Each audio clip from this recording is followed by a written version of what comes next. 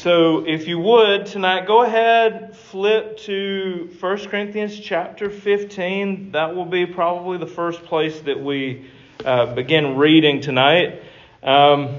We have begun, so last time that we were together, we started asking questions about heaven eternal. We are now fully into the transition away from the intermediate state, and we're talking about our hope a billion years from now, 1 trillion years from now.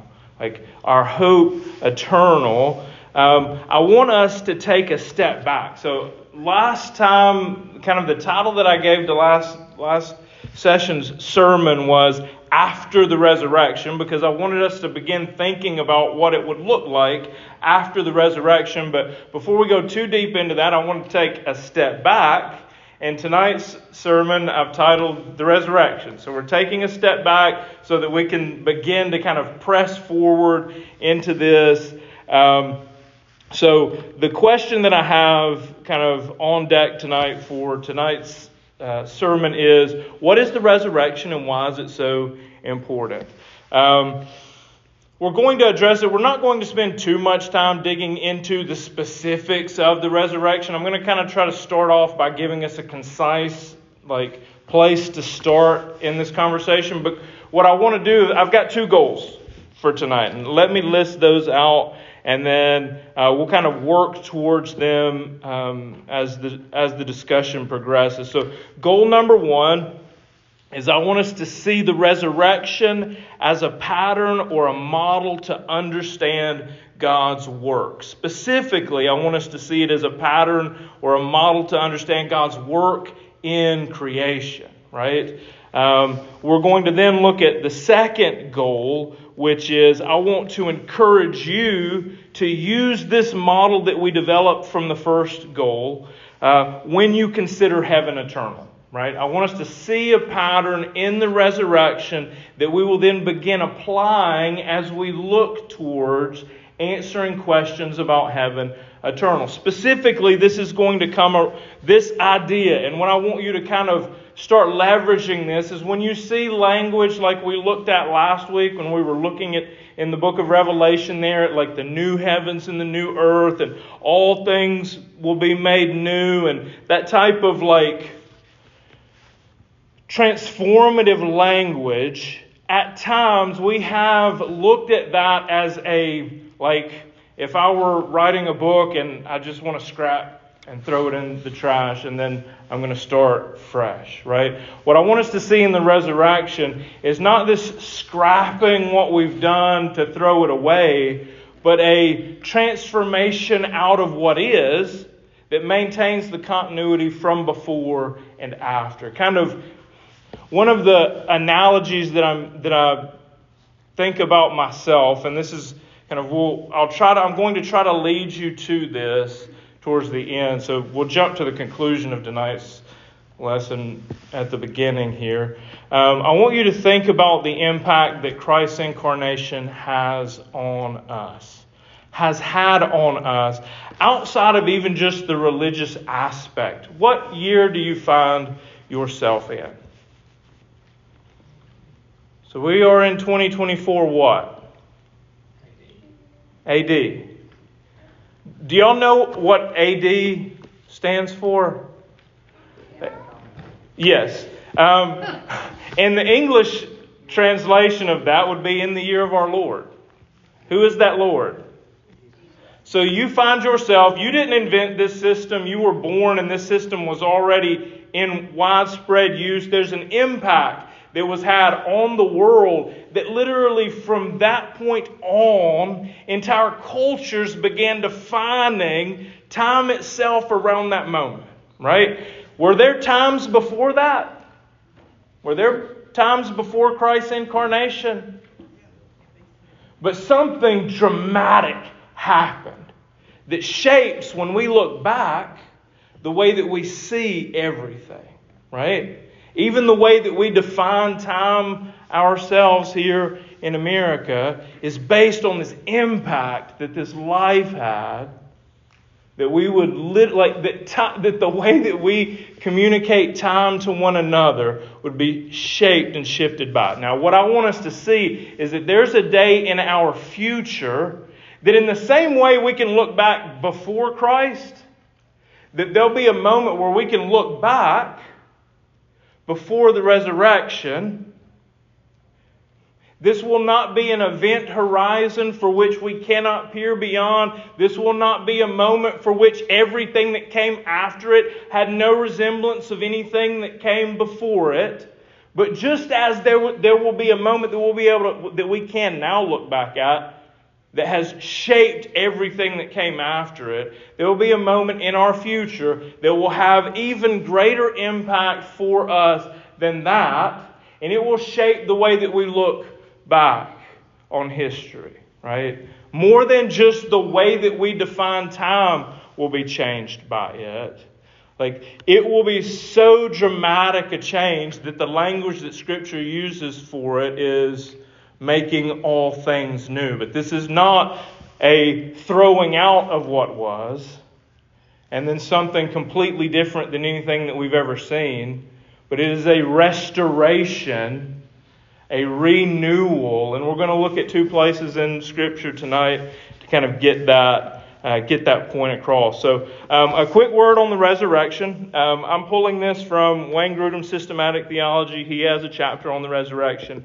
And for the sake of being concise here, I think it does a good job of giving us a starting point when we think about the resurrection. So he says here, Christ's resurrection was not simply a coming back from the dead, as had been experienced by others before, such as Lazarus, which can be seen in John chapter 11. For then Jesus would have been subject to weakness and aging and eventually would have died again, just as all other human beings die. Rather, when he rose from the dead, Jesus was the first fruits. And this phrase, first fruits, comes from the text that we'll be looking at tonight in 1 Corinthians chapter 15. Right? So he rose from the dead, Jesus was the first fruits of a new kind of human life. A life in which the body was made perfect, no longer subject to weakness, aging, or death, but able to live eternally. He goes on to say, though Jesus' body was still a physical body, it was raised as a transformed body, never to be able to suffer, to be weak or ill, or to die. It had, as we see in 1 Corinthians chapter 15, verse 53, put on immortality. So tonight's, and this is not a new idea. This piece that we've just kind of covered about Christ's resurrection, and even you could go back to a number of sermons that I've preached myself, sermons that Dustin has preached. There's a dead horse that's raised up time and time again to be beat to death again around the continuity of Christ in the resurrection and our hope for what our bodies will be like in the resurrection. But I want us to see that as a pattern that is also applied to creation itself, right? And we're going to look in Romans chapter 8 to see this hope that is put forward there, as well as the hope that creation has for the resurrection. Right? So the two goals that we have is to put forward the resurrection as a pattern to understand God's working in restoring creation. The second goal is an encouragement for you to see this as a model that can be applied when we look and consider heaven eternal. That the work of restoring Christ to life in a body that was much like the body that he had, but transformed in some powerful ways. That same pattern will be seen with creation itself, as creation is like the very fact that he's going to create a new heavens and a new earth shows us that there's a point with which we're looking to as reference, right? When he says he's creating a new, he doesn't give us a name for this thing that we've not experienced at all. He calls it earth. So in that, he kind of lays out this idea of these similarities or this continuity between the first and the last. So another quote that I want to give you that's from the book Heaven by Randy Alcorn. I've been kind of hyping this book up all throughout this study. It's a great book. If you don't have it, I encourage you to get it. It will be a perfect companion to kind of go along with the study that we're doing. In chapter 8 of that book, he says this, and I think that this captures the essence of what I hope to be able to communicate to you tonight, right? So when we consider heaven, and this is quoting him here, we shouldn't close our eyes and try to imagine the unimaginable. We should open our eyes because the present earth is as much a valid reference point for our envisioning the new earth as our present bodies are a valid reference point for envisioning our new bodies. Are y'all following me there? I think he probably says more eloquently in that short sentence or two what I've been trying to say for the last couple of minutes. So I'm going to read that again so that you can kind of lock that away, because what I'm presenting to you tonight is not a new idea. I'm not presenting to you something that I've invented myself. This is an idea that's well founded in God's Word and also in the minds of other believers. So here's that idea presented again in Randy Alcorn's words here. We shouldn't close our eyes. So it's speaking specifically when considering heaven here. We shouldn't close our eyes and try to imagine the unimaginable.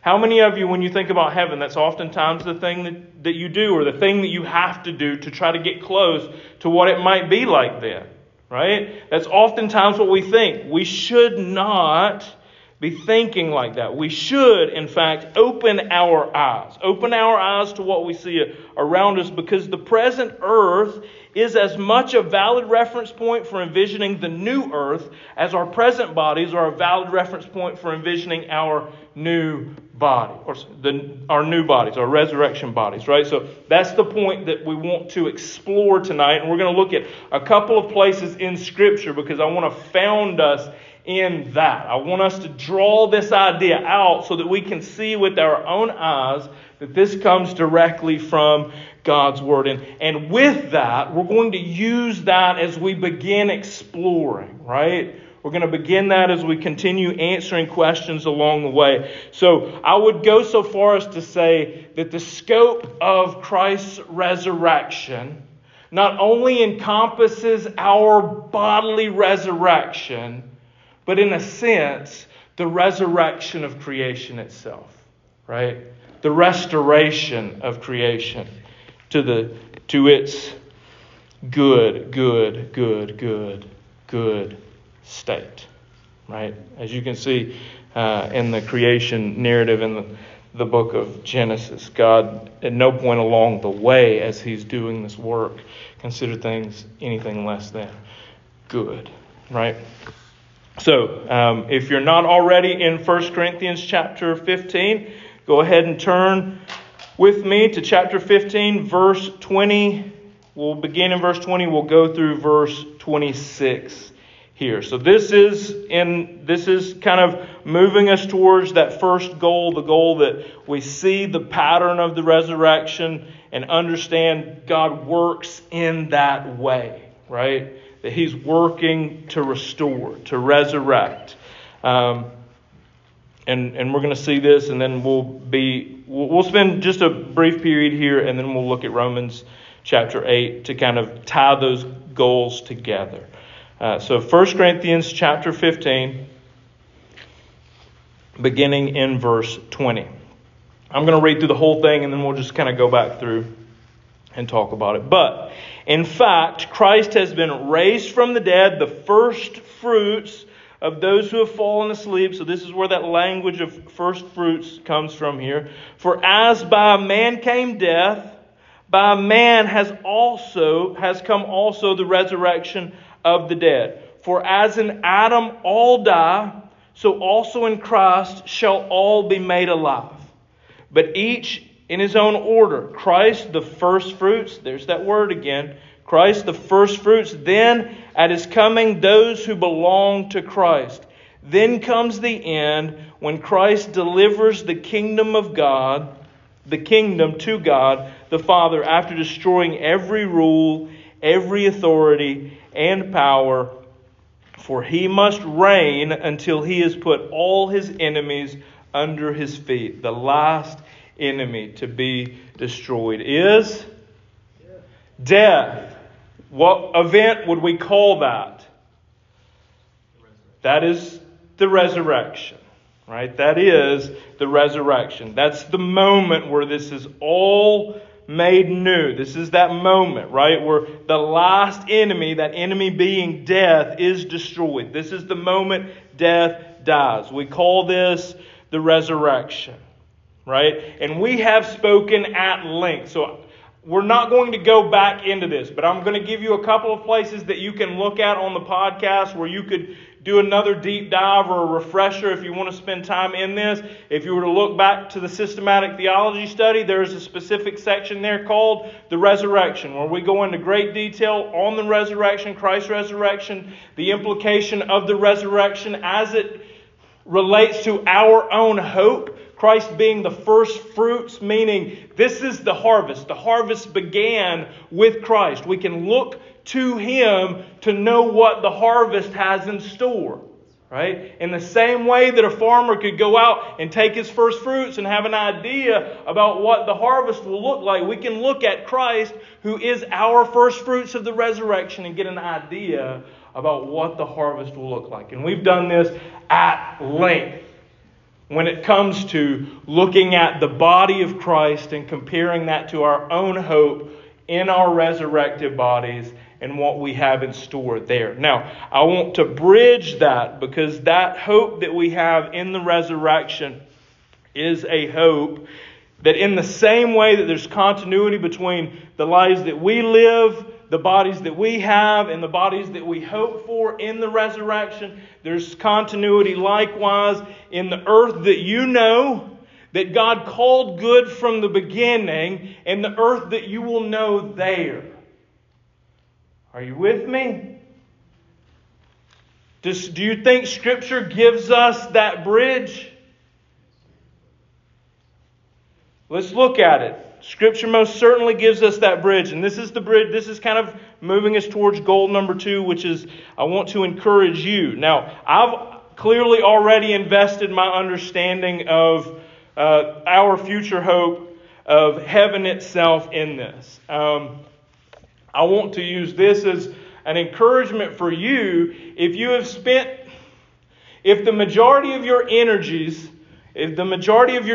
when you consider heaven can be summarized with this statement, that you close your eyes and try to imagine the unimaginable, if that's you when you consider heaven, if that's the pattern that you take when you think about your hope for eternity, then I'm speaking to you. I want to encourage you to open your eyes.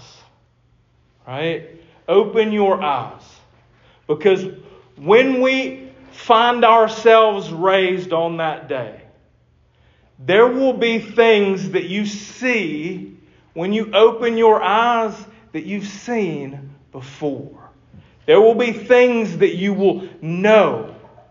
That you won't have to relearn how this particular thing works, because it's something that you will have experienced before. And I want us to draw that. Out now as we kind of push towards goal number 2, which is to encourage you to take this same model that we apply when we consider the resurrection and our own bodily resurrection, and how we can apply that to our considerations regarding our hope for heaven eternal. So, Romans chapter 8, verse 18 is where we'll be beginning looking at this. Now, this won't be the first time that I've said this either. So I would encourage you to go back to the Romans study, and you could get an even deeper dive into this entire section by following through as we went through the entire book of Romans. Somewhere in the middle of that, we hit Romans chapter 8, and we talked about things that we're going to be talking about tonight. But that was several years ago, and our memories are not perfect, and we've likely forgotten and need to be reminded and re-encouraged. So I'm hoping that will happen here tonight. So follow along with me. I'm going to read Romans 8:18 through 23 here, and then when we're done, we'll come back to that idea that I kind of dropped there at the beginning. Maybe dropped it a little early. It was kind of going to be my concluding thought, but we'll circle back to that. But let's read this text and then think about what this is saying to us here. So, verse 18. For I consider that the sufferings of this present time are not worth comparing with the glory that is to be revealed to us. Verse 19, for the creation waits with eager longing for the revealing of the sons of God. I want to pause there and don't read ahead and cheat, but I wonder what that revealing might look like. When that revealing might happen. Is there a specific moment where this revealing will be occurring? Right? I want you to be thinking about that as we read verse 19. We're going to get to that answer because it's going to be in the run of text that we're reading here. But I want to just point your eyes towards that creation itself, that's what we might call in heaven eternal old earth. Right? You're living on old earth now. Right? This creation waits eagerly, longing for its own demise and destruction. In most of the ways that we think about heaven eternal, that's how we would have to answer this, is that heaven or that current earth awaits its own destruction and being thrown in the trash bin. Right? Now I want you to look at this and I want you to ask yourself, what is creation waiting for? For the creation waits with eager longing for the revealing of the sons of God, for the creation was subjected to futility. Not willingly, but because of Him who subjected it in hope. This is a long sentence with a lot of meat in it. So I want to ask you some questions as we're reading verse 20 here. So we're going to go back to the beginning of verse 20. So we've got in verse 19, creation eagerly awaiting the revealing.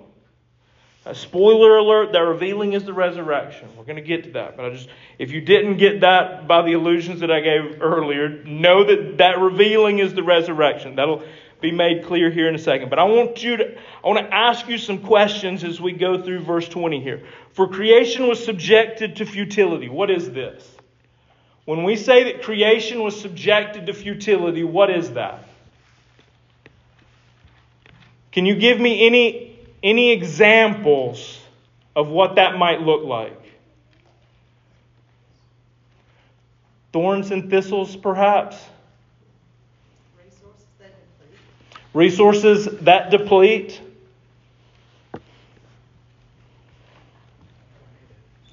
Tornadoes. Natural disasters. A big group that you could just classify as natural evil, right? Like not evil that had intent, but evil that was subjected upon, in a sense, right? Now, I want us to think about this. Did creation do this willingly? Did creation itself say, I'm going to take on tornadoes? Or did creation itself say, earthquakes, here you come?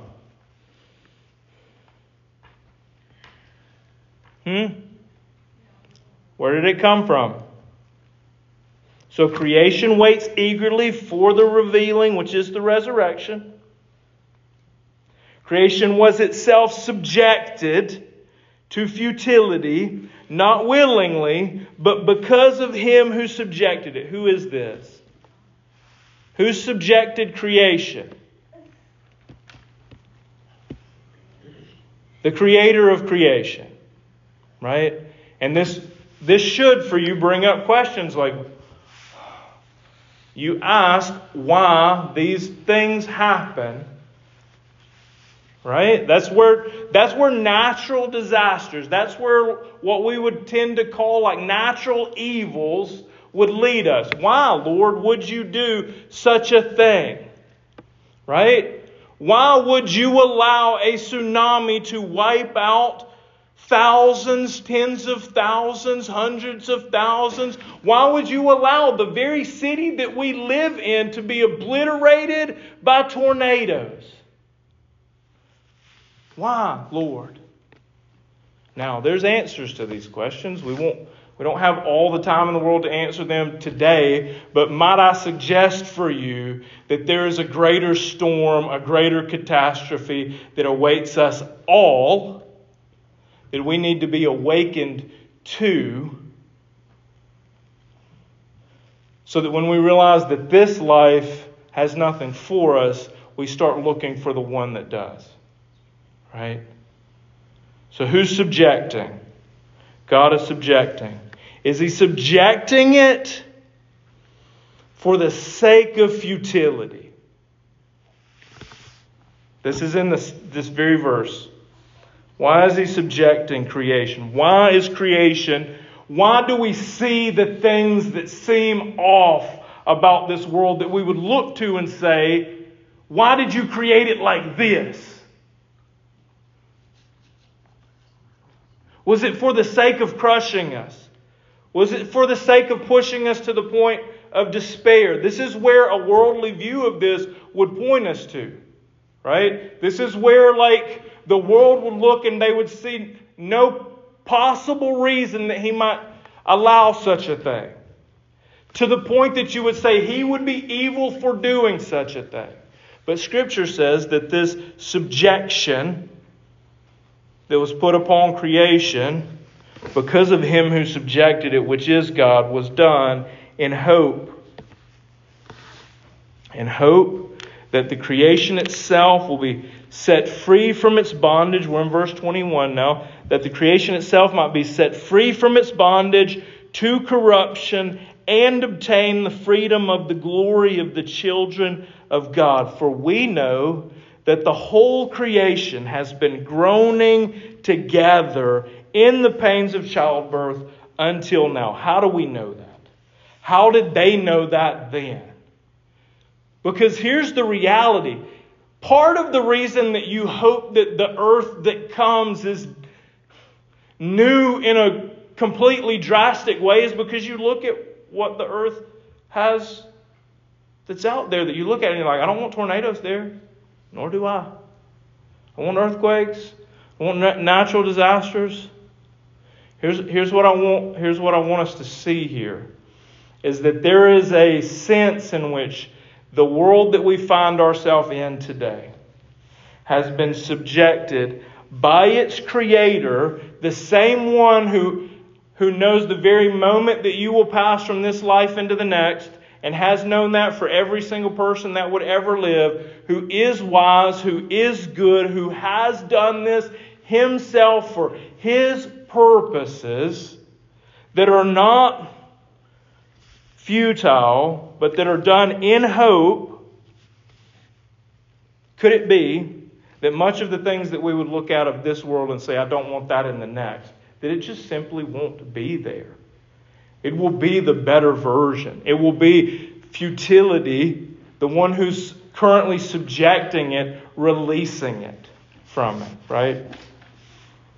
So we see, and everyone who has ever lived for any amount of time and has looked out at the world has seen the beauty and the terror that this world has to offer, right?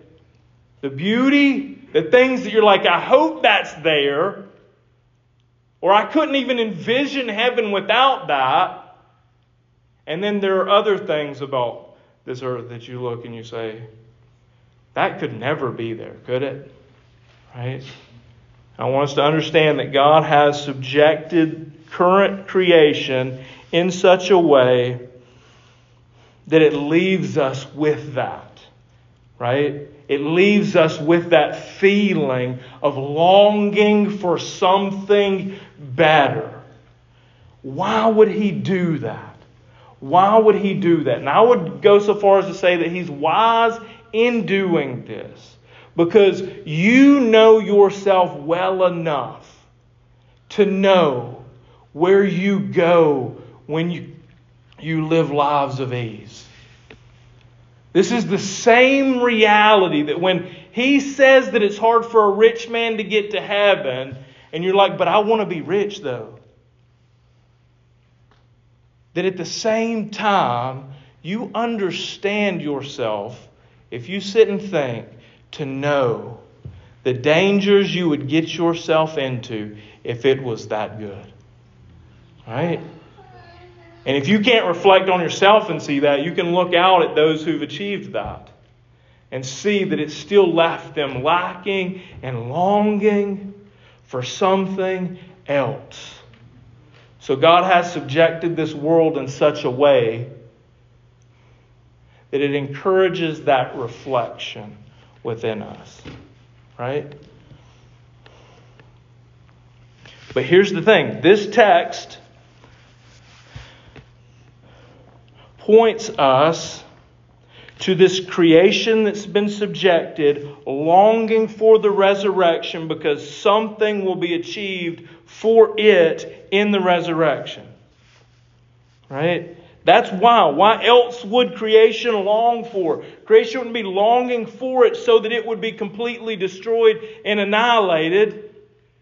But the thing that makes sense when we look at this, when we look at creation not willingly but being subjected by God in hope,